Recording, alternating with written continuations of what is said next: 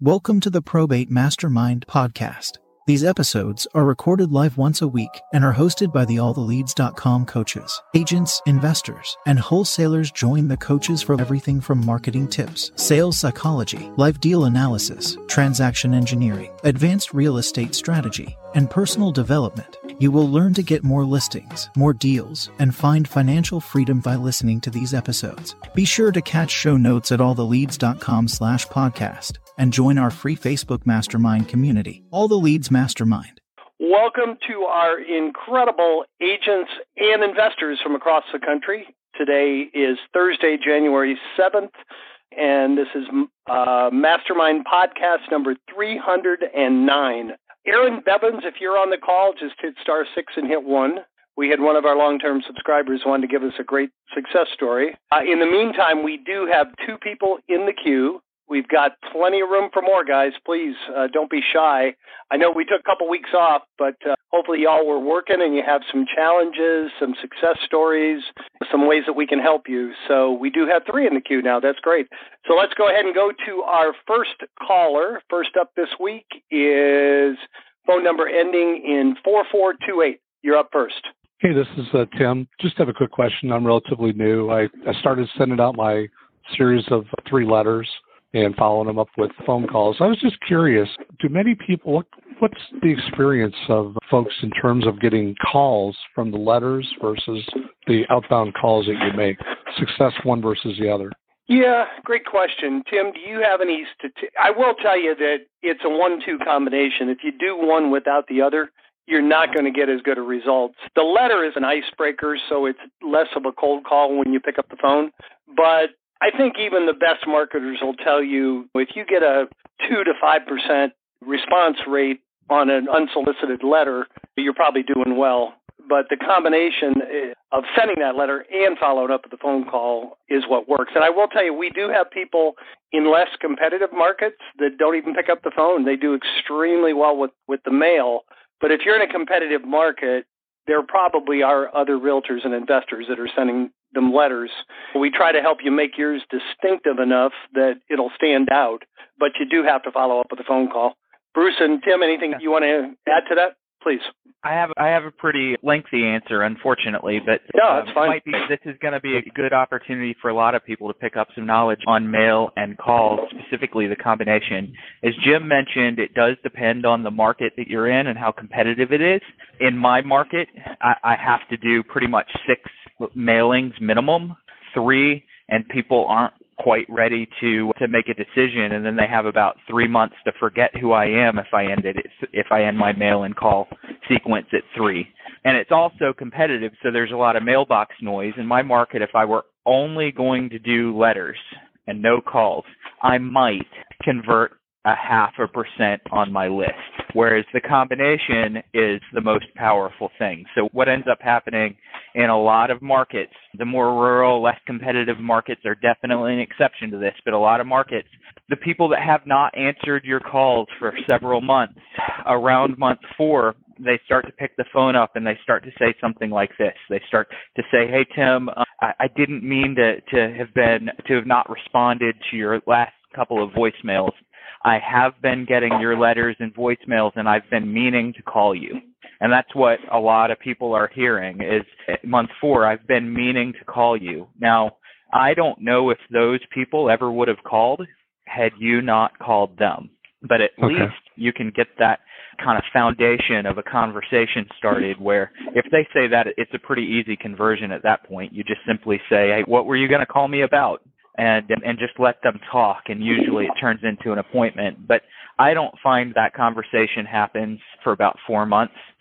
The people that are going to answer, people basically fall into one of 2 categories. They either answer an unknown number or they don't answer an unknown number. I happen to be in the latter. I don't typically answer unknown numbers. I don't either. So for me, I'm going to need to hear from you for several months before you build up credibility. And the other thing is your competition, they're all pretty much dropping out of the marketing and prospecting cycle around that 2nd or 3rd month. So extending that a few extra months is going to give you time without competition while that family's deciding on what to do with real estate. Okay. What, in terms of the leads that I'm getting, your leads, and I'm looking at the dates of death and the dates that the probate was filed, is there an ideal time to, sometimes I worry that calling too early is too fresh and too emotional. What's the best time frame to defer from the date of death to start making calls? I'll start with that if you don't mind, Bruce. It's funny. The biggest complaint or concern that I hear, originally the first 3-4 years of this company, I was the sales team, and we hired a great team of people. And the biggest concern I used to hear was, I don't want to be an ambulance chaser. I don't want to bother people right after they had a loss in the family. And what I always reminded people, on average, it's somewhere between 3 and 4 months. I think it's an average of about 3.5 to 4 months between the date of death and the family filing the probate. Chances are, by the time they hire an attorney, they go down, they file the probate, they do the paperwork necessary, they're still maybe grieving, but they're probably past the grief enough that they've made the business decision that they need to deal with this. So it's certainly not like you're seeing a death notice in the paper and you're calling them a few days later. So in all the time I was doing this, I never had anybody call me that ambulance chaser. I know we've had half a dozen people say it happens, but it's like getting struck by lightning. It's probably the exception to the rule. Would you agree with that, Bruce? Oh, I completely agree. I think that most people aren't going to be that upset. A lot of it depends on your approach on the phone. If you call and say, hey, I literally had this happen. I had a competing agent that I knew, and one of his neighbors died, and he walked across the street during the wake, knocked on the door. Family member comes to the door and he said, I guess you're going to be needing me soon, and he handed his business card. Now, none of us on this call would do that, but there are techniques on the phone that are a little bit more abrasive than others that you probably want to avoid. That, hey, I'm calling to see if you want to sell the house immediately. But if you call and you can summarize what you do, and that I have a local service that really concentrates on helping family members who've recently lost someone navigate through the tough process of probate. And listen, I don't know if what I'm offering is going to benefit you or not. Could we talk for maybe 30 seconds and let you decide if it's worth a further conversation? I don't know anyone that would get mad at that. I've never had anyone get mad at that. So a lot of it depends on your approach. If you come very empathetically and talk about a service that helps family members who are going through a tough time navigate through this, why are they going to get upset, even if it's only been 2 weeks since? Okay. Yeah, concern probably is unfounded, yes, on my part. Yeah, let me add one other thing to what Bruce said, because he's right on the money. This is Tim. The other thing I would add is that when you mail out and you're doing it over a 2-3 month period and you're starting that process, you're making the assumption, as Bruce said, they're maybe holding on to one or more of your letters, or they might toss it the first time it comes in, and maybe the second time they look at it and go, I've seen that before. And we all unconsciously respond to some subliminal things that come out. So they're going to eventually, if they don't do it the very first time, and we do a really good job of making sure that we get great open rates, and it's all anecdotal because we hear about that. And there are people literally who get calls from their first mailing, and they get listings, or they're able to purchase property from their very first mailing. And it definitely happens, and we hear about it every month. Somebody often calls in and says, I couldn't believe it. I sent my first letters out. We heard somebody last week. Two opportunities in their first mailing. We got a letter from a customer, and they were so excited. But more importantly, the other thing you might want to consider doing is, in one of your mailings, include a trifold brochure that talks a little bit more. You can do a good bit more with it. It also gives the mailing itself a little bit more volume in terms of the size of the envelope. And the more oomph there is inside that, the more often it's going to get opened. And we work closely with the Postal Service, so we know how thick we can make it without getting over the cost numbers where it doesn't drive the cost out of the stratosphere to get that done. So if you haven't considered getting a trifold and you're getting serious about mailing, that's something you ought to talk to our team about, and they'll help you put something like that together as well. Then they've got that brochure to look at as well as your letter, and they know you're serious. They know you're not just trying to hustle them. Okay. That's great. Awesome. And Tim, we haven't talked about the trifold brochure recently. We're getting off your original question, but you can also use that trifold to go up, to go out and get some attorney business.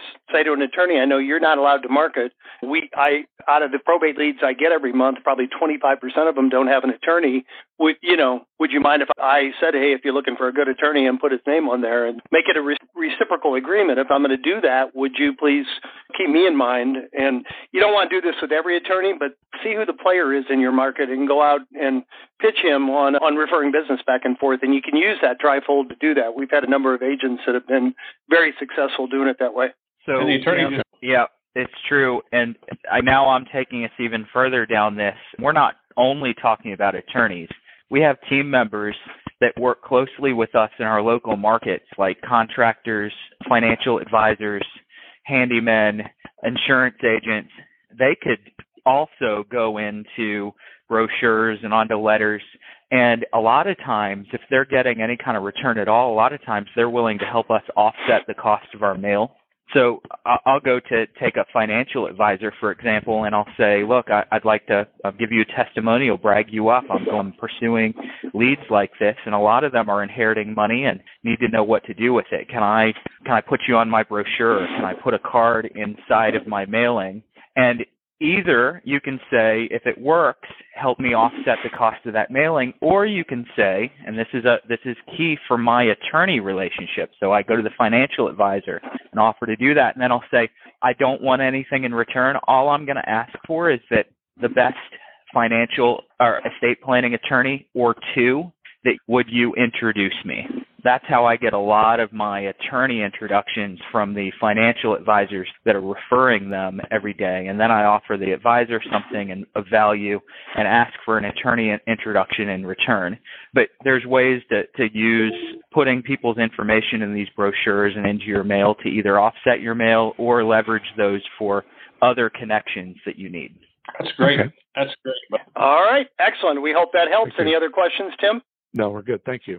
All right. Thank you, sir. Great question, and it led to a lot of good conversation. We have 3 more in the queue, guys. We do have plenty of room for more. Just hit *6 and hit 1.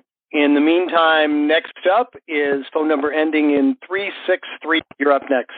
Good afternoon. Good afternoon, Barbara. How are you? Fine. Happy New Year. Hey, my question has to deal with when you're cold calling. I have been sending out the first and second letters, and I feel a little awkward when I'm calling about the spouse, because I don't know as to whether or not they're planning on staying in the house or if they're planning on selling it. And in most situations that I've come across, they've said that they're not doing anything. Is there something that I can say other than the fact that I've noticed that their spouse is deceased? Sure. And Tim, you want to go first on this one? Go ahead. Or I don't know if Tim. I meant Bruce. I'm sorry. Tim, did you have a comment? Yeah. Or okay, Bruce, go ahead. Go ahead. So if you lead in with empathy and you let people know, as I kind of mentioned to Tim on the last caller, that you let them know that you have a service that specifically helps families go through the waters, navigate the waters of probate. And then what I do is I let that lead me into my elevator pitch, which is essentially where I hit anything from repairs and maintenance to personal property. I keep it relatively short. And what I'll do is just turn the conversation over to them. If they say, hey, no, we have everything handled, we're not doing anything, I know that I've been empathetic, and I'll just use that to ask my real estate question after validating them. One of the biggest things that we need to know when we are prospecting is when somebody hits you with an objection and you handle it, because we all want to handle objections. We all want to handle the resistance that they give us. By handling their resistance, a lot of times we're really proving is that we're a better arguer than they are. We don't always win the argument. So if they hit me with resistance, I will go about validating their objection or their resistance before I'll try to handle it. So you validate. You say, hey, I completely understand. I'm glad to hear you have everything handled. I'm glad to hear that you're not doing this or not doing that. Let me give you my name and number, and that way you have a way to call me. And then you flip after giving the validation, you flip over and say, and if you don't mind my asking, do you guys know what you were going to do with the real estate, or is that still in limbo? Okay. So I'll pretend like they weren't even objecting to the real estate sale. Okay. I'll circle back around and re-ask that again.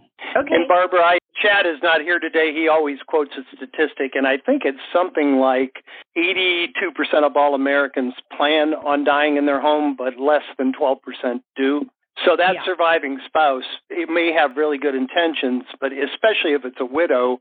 Chad always tells a story or two too from his own business where, no way, I'm gonna die here. I don't need anything. And he said, well, not a problem. There may be things that come up. And remember, it might be her first winter in the home. She might not be up for the maintenance, the upkeep. And anyway, he had one like that. He left a brochure, and then just months later, the surviving spouse had a stroke, and their family members found the brochure pinned up in the refrigerator and said, come out and list the house.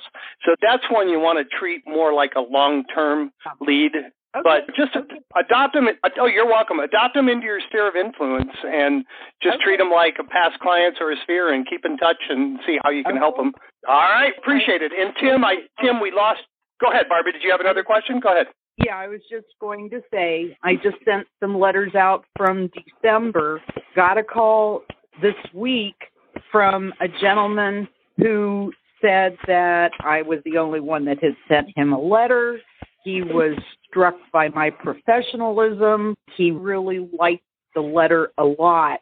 And I can't help feeling, too, that the fact that I handwrite all the envelopes, because I feel that people are going to open that more often than if it's a label or whatever. And I'm getting there. Good. You definitely are. I remember from day one when I spoke to you, you've always had a great attitude, and it's a process, and you're following the process. Keep up the great work, and go get that listed. Come back and let us know. And then, Tim, I think we lost you for a minute. Tim, you had a comment also, correct? Yeah, and that was from the previous call, but I'll actually comment on what she just said as well. It's important to realize that when we do the mailings for you, we don't use labels, and we have written our own specific software that not only uses custom fonts that we've created to do what we do to print the letters, but they don't look like everybody sends letters out. You get them all the time in the mail that have a script font on them, and they look crappy, and nobody wrote those. But we not only use our own handwriting fonts, we actually form each letter differently than the rest of them on there. We print them at a sort of a skewed, warped angle. They definitely appear handwritten, and the same thing with anything that we put on them. If it's designed to look like it was written by hand, ours look written by hand, and they're indecipherable from being that way. And we're really proud of what we do with that. So if you're doing one or two of them, you may not want to have us do it, but we have customers literally who, and that's the one thing you got to realize. We are willing to do this as a short run. We're here to help you. We've got customers who do 1 and 2 letters a month. After their third month, they work their list down, and they may have started with 50, and by the end of the third month, they're only working a couple of people, and we mail those out for them. And so they'll start with 50, whittle it down to 20, whittle it down to 10, whittle it down to 5, whittle it down to 2, and we still do it for them. And we've got several customers that do that, and we love that because it's already in the system, relatively easy for us to do. We get to know you well. It gets customized specifically for you. So we're happy to work with you, and you won't find anybody else that's willing to work with you at that level and do those kinds of short runs for the silly prices that we're willing to do them for. Thank you so much. I'm glad you're there. Thank you, Barbara. And then, Tim, you had a comment on the previous caller also, you said? No, I'd already done that, but that was when I said it before. We're good. Got it. All right, great. Next up is phone number ending in 7583. You're up next. Hey, how you doing, guys? My name is Cornelius. I kind of been on the sidelines for about 6 months now, just listening to you guys' podcast. So I got 2 quick questions. The first question would be, with the person with the limited budget to really dive in and invest, what would be the best strategies you would suggest to be other than cold calling? Because I'm doing that now, and my conversion rates are not really high. Well, I really haven't got a deal yet, but that's one. And then my second question would be, I'm in Virginia, and I had an issue with a client to where she had siblings, and the siblings wasn't on listed as a fiduciary. But when it was time to sell the house, the siblings wanted to sue her. And when I went downtown to the courthouse to ask the question, to be like, hey, how is this possible? They said because they're related. So I was really confused about that part, even though they're not listed and they haven't been paying any of the taxes or anything on the house as well. Sure. And Bruce, you may have a take on this, but it's like if there's a will, the family members can still contest the will. Maybe only one person was the executor and was appointed the executor, and they have control, but that doesn't mean that the family members can't petition or contest or try to get the executor overturned. And that's one of the reasons we always tell you, ask on the first conversation, even if there's one person who's totally in charge, just ask, are there any other family members that are going to be involved or receive the proceeds, and try to include them in the conversation up front, if in fact there are. And you have anything to add to that, Bruce? Another way to ask that is to make a statement and let somebody correct you, because a lot of times, especially if somebody doesn't know us yet, they might not be wanting to answer a ton of questions. So if you're running into people that are hesitant to give you the information on the brother and sister that might sue them later, maybe you just say, I assume you don't have any other siblings that want a piece of this, do you? Okay, so you're making a statement, and then if you're wrong, they'll correct you. It's a great way to gather information. I've run into a couple of situations where a will was contested, or one time a family member signed two wills, and so the judge honored the last will that was written. So sometimes you just run into cases like that. What I would do is I'd probably just say, hey, do you have the contact information for your siblings? I'm happy to try to step in and act as a little unbiased intermediary and see if I can bring you guys together, and if I can't, I can connect you with someone that can. You getting on the phone with them is important, I believe. Okay. You guys might have some more answer on that particular issue, but I want to go to the first question that you asked about for someone that's on a limited budget. Other than cold calling, what can you do? I'm going to be a smart ass and say, other than cold calling, you can always cold call a little bit more. I hate to say that, but you can door knock. You could always go door knock. But if you're operating on a really tight budget, I just make sure that I'm hitting the phones. I'm talking to people very respectfully and trying to identify first whether someone is low-hanging fruit or high-hanging fruit. In other words, are they thinking about eventually selling, or do they need to do something now?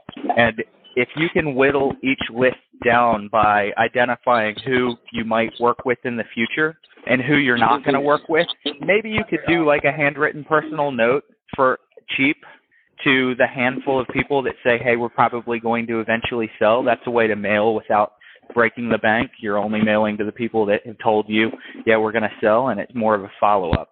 Otherwise, marketing costs a little bit of money, and if you're not going to market, you just need to spend that time prospecting on the phone.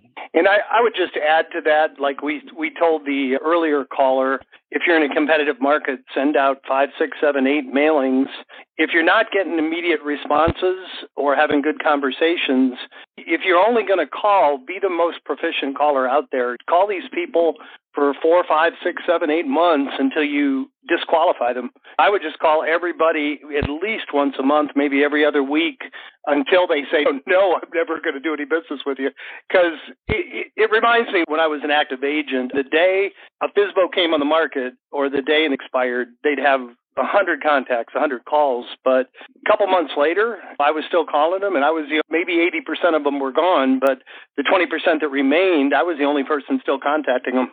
So just be the most dogged, most persistent caller, and just be really good with your lead follow-up, and eventually you'll have some wins. Make sense? Sir, still there? Thank you so much. All right, you're very welcome.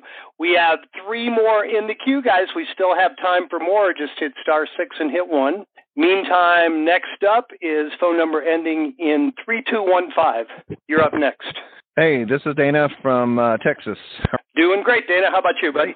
Good. I have not received my first list yet, so I am trying to be a little proactive. And, of course, wandering around in the website and looking at all of these cool letters that we have going.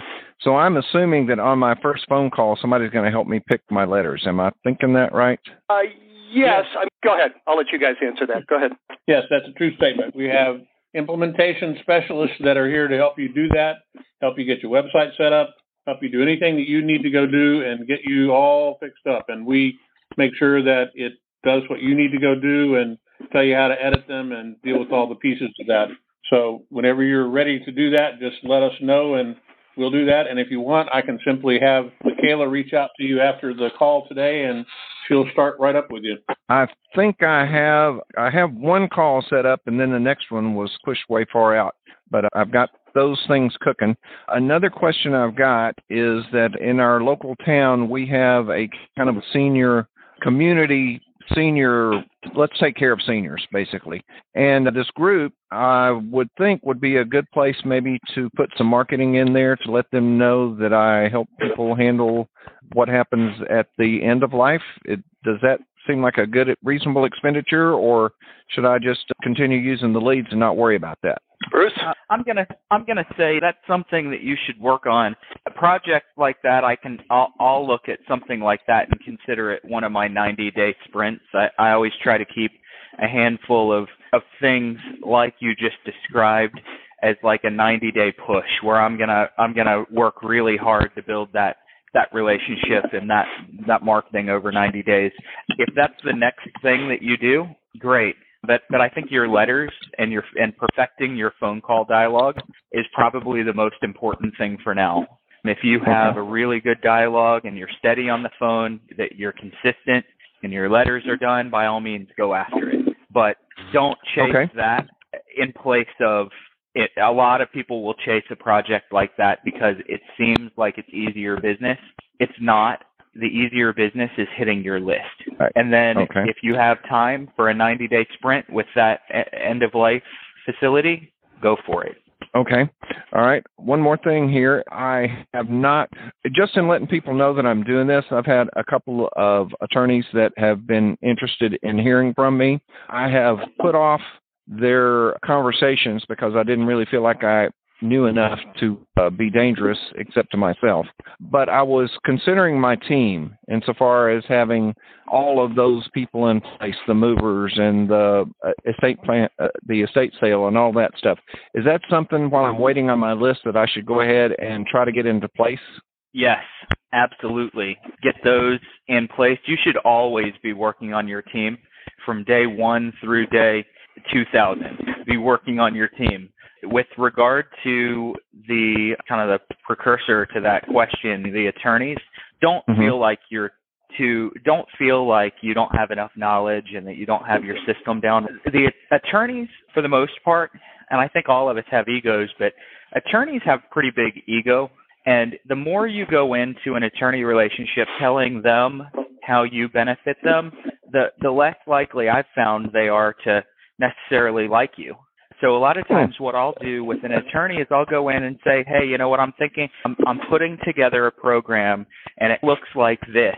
I could really use your help because I think that this would benefit you and I think this would benefit your clients, but I'm not sure. What do you, and can you think of anything else that I should do to make your clients and maybe your life even a little bit easier? And so I'm asking them to help me build it. I'm 6 years into working probate and I still meet with attorneys. And this is the approach I take. I don't go in, I'm the probate expert. I go in that they're the probate expert and they're doing me a favor helping me build something that's going to serve them better. And they love it.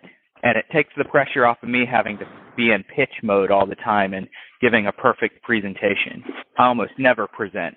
And the attorneys just eat it up because they already really are the legal experts in probate. We're not. Well, that's golden advice. And I would also... great advice. And I would also remind you that I promise you more about real estate than they do. We don't be intimidated that they know more about the law because that's what they went 8 years to college for. So give them credit for their credentials, like Bruce said, and then they'll listen. Once you build that relationship, they'll listen to your credentials in real estate. But I 100% agree. Don't lead with that. Great advice. Yeah, and if you want, that is awesome. That's worth the price of the phone call right there. The phone call was free. I hope it's worth more than that. Absolutely. Sorry, Bruce. If you want a tool or resource that you can use to leverage more of that type of conversation, is go create yourself a checklist. Just Google the probate process in your state. write out a checklist of the probate process. I've created this checklist. I think it might help some of the people that I'm working with. And if you'll give it a review for me, I'm happy to put your name on it and send it to anyone that doesn't have an attorney yet. Now, I know that my checklist is spot on in my state, but I'll intentionally leave a mistake or two on my checklist when I send it to an attorney, because I want them to see something and call me back and say, hey, I think you need to do this. I want them to correct me. Most people love offering you insight and correction and direction, clarification. They like that. Create a checklist for yourself. It could just be a single page or 2 pages like mine. Send it. Just say, hey, if I sent this to you, would you review it? I'm happy to send it out to my clients or my leads that don't have an attorney. Wow, that is awesome. That is super, super awesome, and it just gives me more food to chew on, and it gives me a greater sense of excitement. I'm looking forward to getting into this. This is very good. Thanks for the input, and I look forward to hearing the rest of the call. That is awesome. And for those of you in line, I'm going to let somebody jump ahead of you. My office just told me that, Aaron, you were having trouble getting in, so I'm going to unmute you now. Aaron, is this you on phone number 1296? That is me. How are you doing, my friend? Doing great. Little background, guys. Aaron and his dad have been with us for how long? A couple years now, or has it been that long? It's been 2 years, yes, sir. 2 years, never hear from, or rarely hear from them. They just go out there, do their own thing, and then your dad let it drop just casually that probate's our bread and butter. It's the best source of business we have. So I said, you got to have Aaron come on the call and just tell us a little story. Tell us how you're using it, what's working for you, Aaron, please. Sure. So we hail out of San Antonio, Texas, and hopping into, and we primarily wholesale real estate. That's what we do. I don't have a license. I've never owned a business before. We just had this. We saw a YouTube video of somebody talking about selling contracts and how it was legal. We did research on it, and we just fell in love with the concept. And then my dad found this little company called All the Leads, and he said, you got to hop on this call. That was 2 years ago. We did. We loved the energy. We loved how y'all guys serve. And so we got our first couple lists. I want to say the first few lists, nothing came out of it, and so we were a little discouraged, but if for nothing else, pride and belief in the company, we just kept getting lists and even added lists surrounding cities here in San Antonio. And it was almost like the floodgates of heaven opened up after like month 3 or 4. And first year, I want to say we did about 6 figures just in probate. And that was 2018. And that was only the last few months. I want to say last 4 to 6 months of 2018. 2019 was our first full year. We did $500,000 gross profit and assignment fees using All the Leads. And since then, I'm not gonna pretend like it's been peaches and cream. Like I said, I'm a new business owner, lost a whole bunch of money in switching it up. And I got into triple net leases, and we got too big for our britches and ended up getting in a whole lot of trouble, lost a whole lot of money going into 2020, and then coronavirus and all that fun stuff. But All the Leads has been a source of our bread and butter, and we're just excited that we've aligned with you guys and that we've come into contact with you. And you learned your lesson. If something works, stick with it. You're back to stay, right? That's what your dad said. Exactly. I'm not getting too big for my britches anymore. Yeah. A few things that are great about that is we do have a lot of wholesalers, a lot of wannabe wholesalers, and we don't get as many success stories from them as we do realtors and investors. So that's one reason I wanted you to come on, Aaron. And I definitely want to be in your show. Sorry about the miscommunication, but let's schedule that as soon as possible. Aaron does a very successful podcast and tens of thousands of people, I think, from what you told me. And if you want to pitch your podcast, go ahead and mention it, Aaron, while you're on the call. Sure. So we have a community that, I'm sorry, what's that? No, go ahead. I was just going to say, go ahead and tell the people how they can get on your podcast. Sure. So we have a community that we started at the beginning of 2020 called the Superhuman Wholesalers.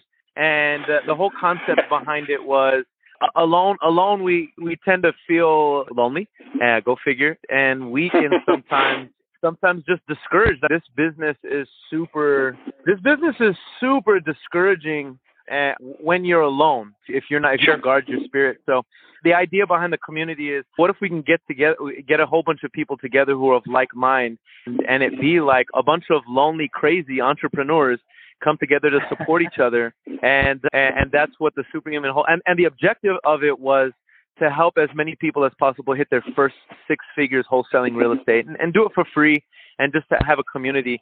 And the group is located on Facebook. It's called Superhuman Wholesalers. And the core of that group, each week there is a show that we do, and it's called Real Estate of Mind. And we interview successful wholesalers and real estate entrepreneurs, and they just drop a whole lot of value, techniques, methods, strategies, philosophies, approaches to business that can help you take it to the next level. And we don't charge for it. It's just something free. And here's a confession. The confession is, this is lonely, so starting the community was so that I have a whole bunch of friends around me and I can never be lonely and discouraged in business. Facebook friends, though. Exactly. Not to mention, whenever you have a community of people around you who are doing the same thing as you, then you have a whole bunch of deals that are constantly hitting your desk, and you can work with people and make a lot of money that way. Hey, I thank you so much for contributing. I'm sure you inspired some people.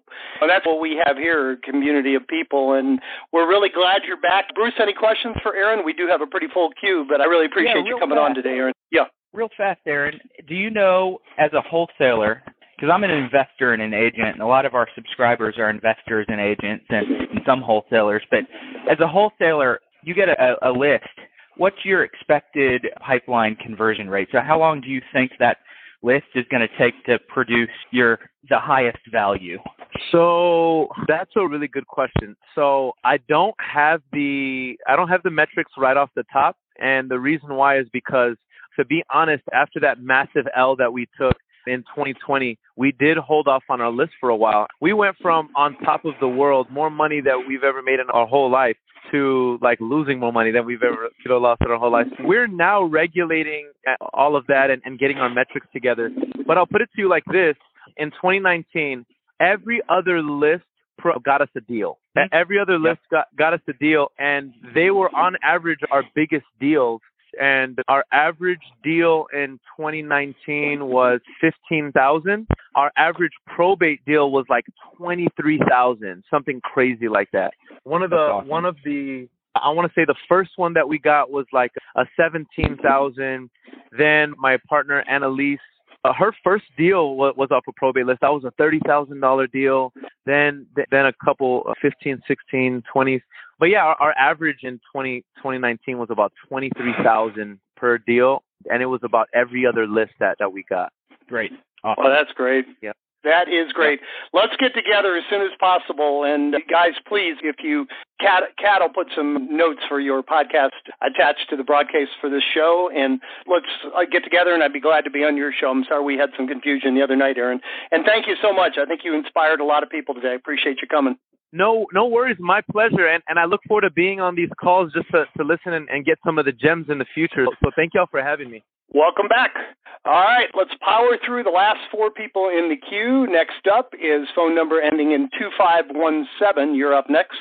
Hey, this is Sue, and I just went through the last probate class, and I've met with Bruce, and I'm maybe just information overload, but I have 2 simple, I think, questions. One is trespassing signs. If you're talking to them about a vacant property, how does that work, though, that if somebody squats on the property and there's no trespassing signs, how long does it take to evict them?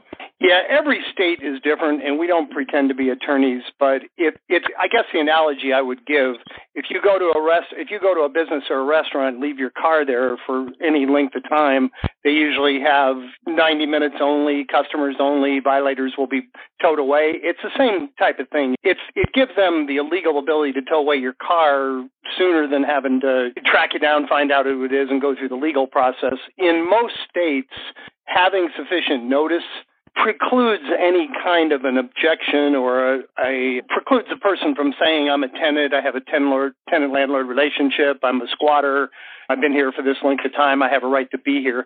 And it's going to vary from state to state, but in some places, you can just call the police, and I have my place posted, no trespassing, and they'll come out and evict the people away.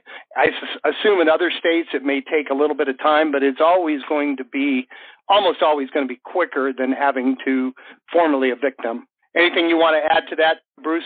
I'm not sure if I have a good understanding, but yeah, exactly what I was going to say. Okay. Perfect. And what's your second question? And is the probate, like the timeline, is that from state to state different, like for how many months they'll wait to make sure there's no claims against the property? 100% it is. But in virtually every state, there's a process for carving the real estate out and going ahead and selling and closing on it prior to the probate being completed. Yeah, in Florida, you just have to go before the judge, and it's a hearing, and they do that, and then the proceeds go into escrow. The seller doesn't get them until the probate's completed, but it allows you and the sellers to get the property sold quicker. And I don't think there's any states that don't provide that. I know the vast majority of them do. And that's a good conversation with the first time you do a deal, good excuse or good reason to call the attorney and just ask him, how long do you think this will take? And can we petition the court to be able to close sooner? And again, that's a valuable thing that you can mention to the seller because most sellers aren't aware of it. And believe it or not, even in California, like with full authority, a lot of attorneys don't mention it either. I think it just complicates their job.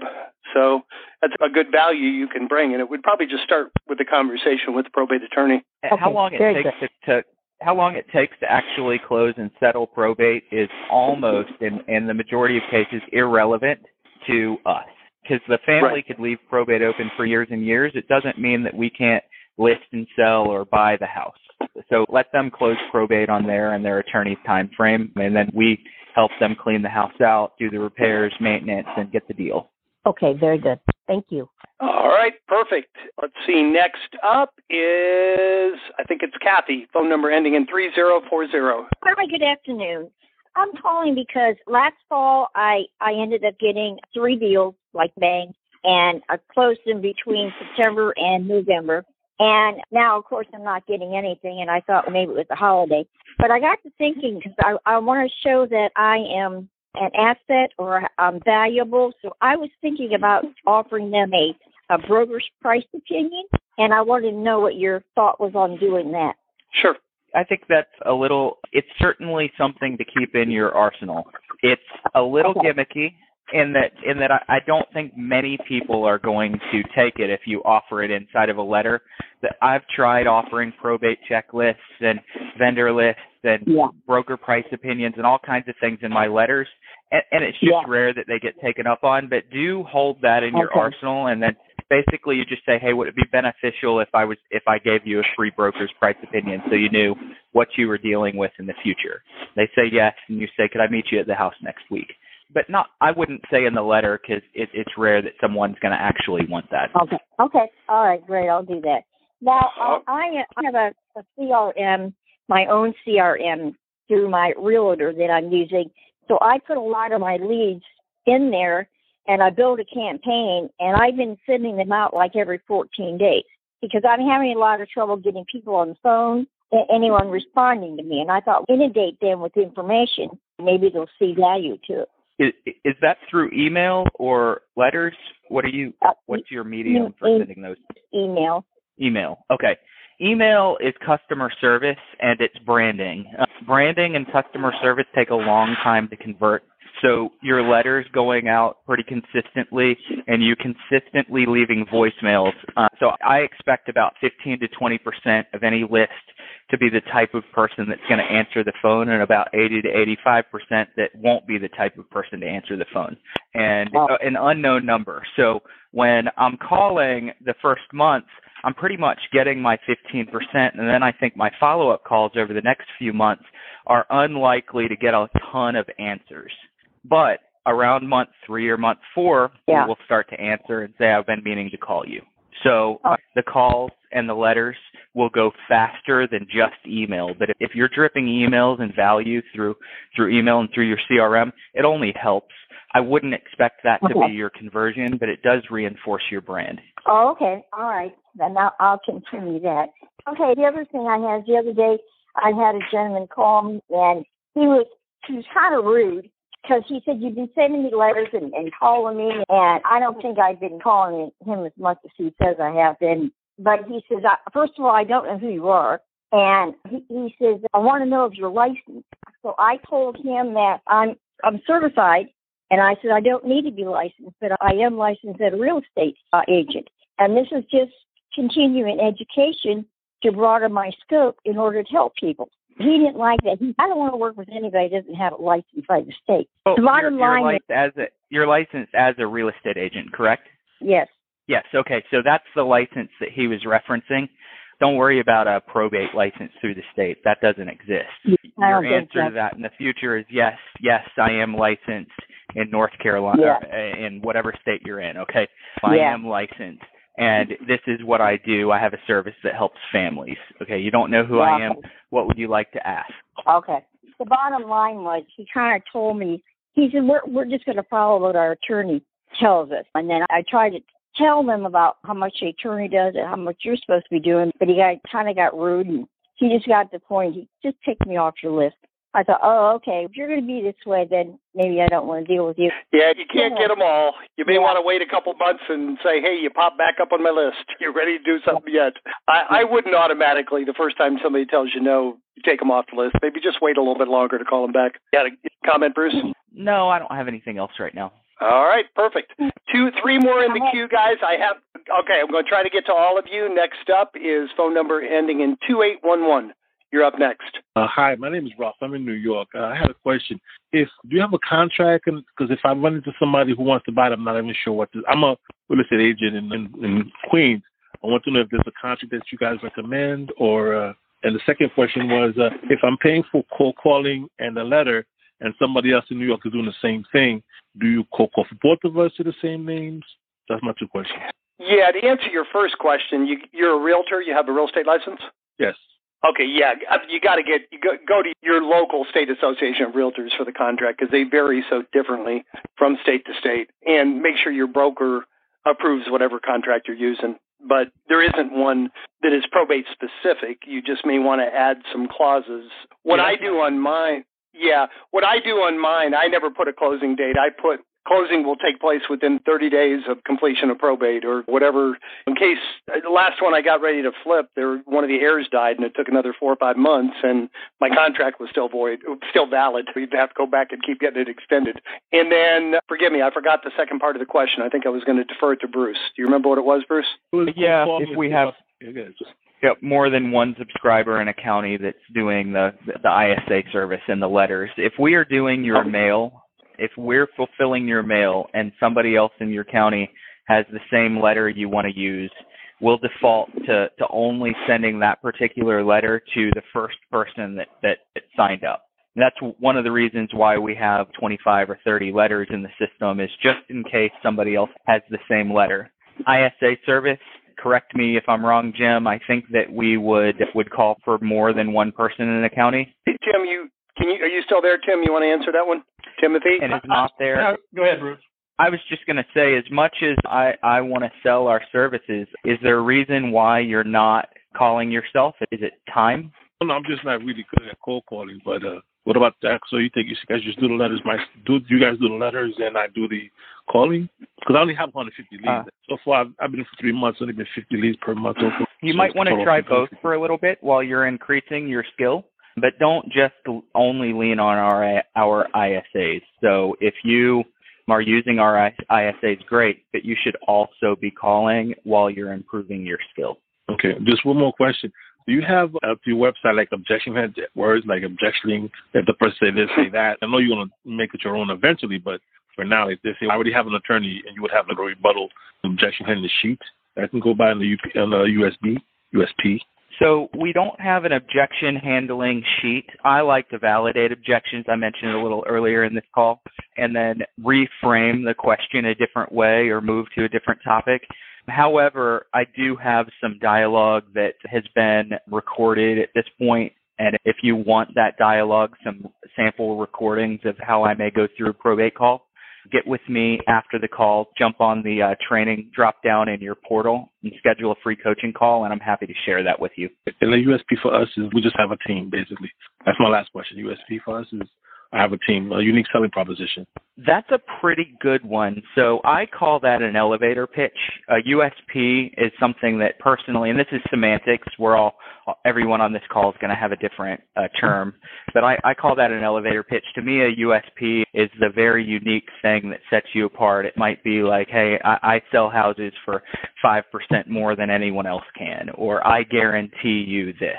Your elevator pitch is similar to I have a team, and you probably want to include 2 to 4 points in there of categories that you help. So I have a team, and we help with this and this. That's your elevator pitch or your USP, whatever you want to call it. Thank you so much. All right. All right. Thank you. 2 more in the queue, guys. We're going to go a little bit over, but we are going to get to everyone. Second to last this week is phone number ending in 8270. You're up next. Hi, good morning. My name is Jade Newman. Hi, good morning.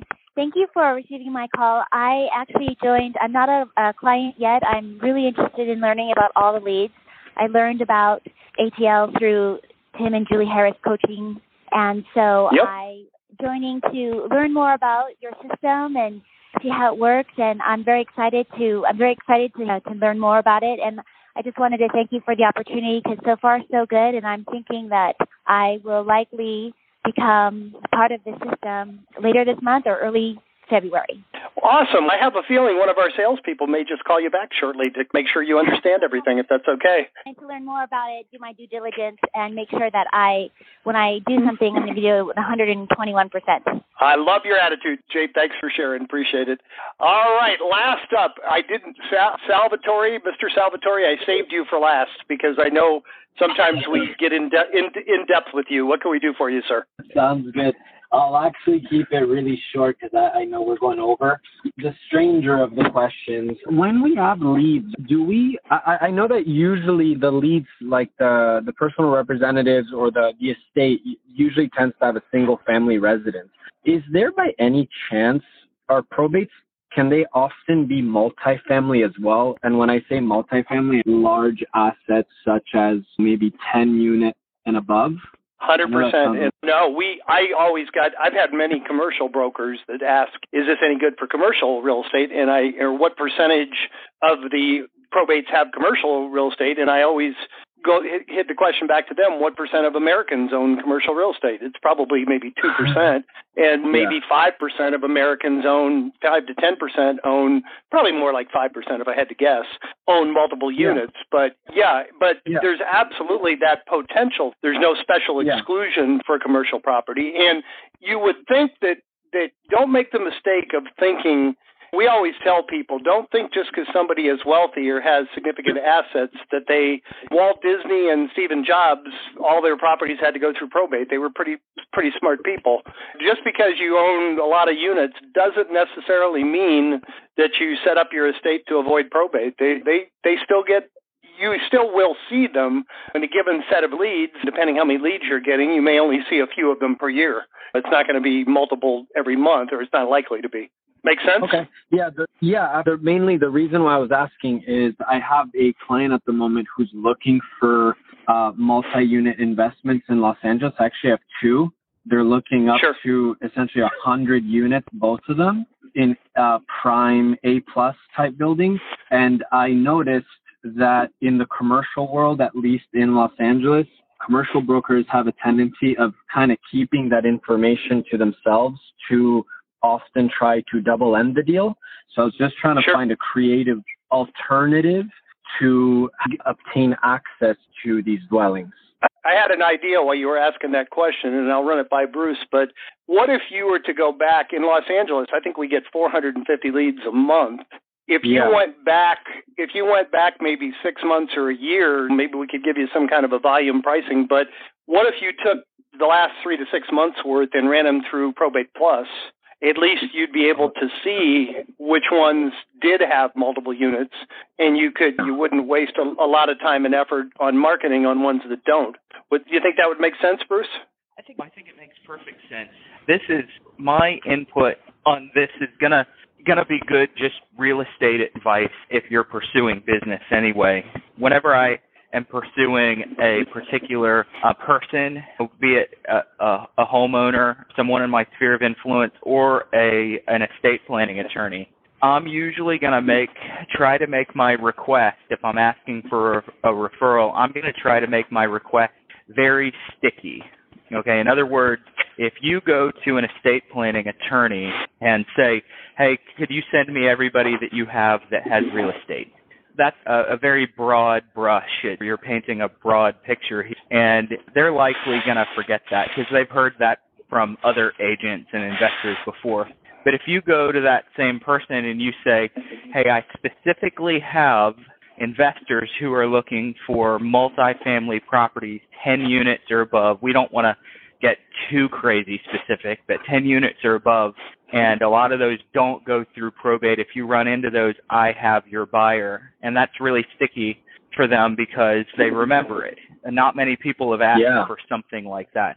Same thing applies with your other, I don't want to camp out on this, but the same thing applies with your sphere of influence if you're in real estate. Instead of saying, by the way, if you know anyone looking to buy or sell real estate, would you refer me? You say, I have a buyer looking for a 4-bedroom colonial brick house in such and such a neighborhood, and I can't find it. Do you know anyone? They're going to remember that request much more than a, oh, by the way, type of conversation. So, Fed, with your specific question, I would go to estate planning attorneys and use the two relationships you have with people that are looking for big complexes, and I would ask specifically for that. It's going to make you memorable, and it's not going to eliminate the other types of referrals that they would send you. It's just going to make you more memorable. I love that. I'm going to take the second suggestion as well for the not, instead of saying, oh, by the way, do you know anyone looking to buy or sell? I like the alternative you had to that. So that absolute gold as always. Thank you guys so much. Thank you, sir, guys. It is so good to be back, guys. Great first call of the year. Great call as always. And you guys are the call. You're the reason that this works so well. And you guys always show up. You always participate.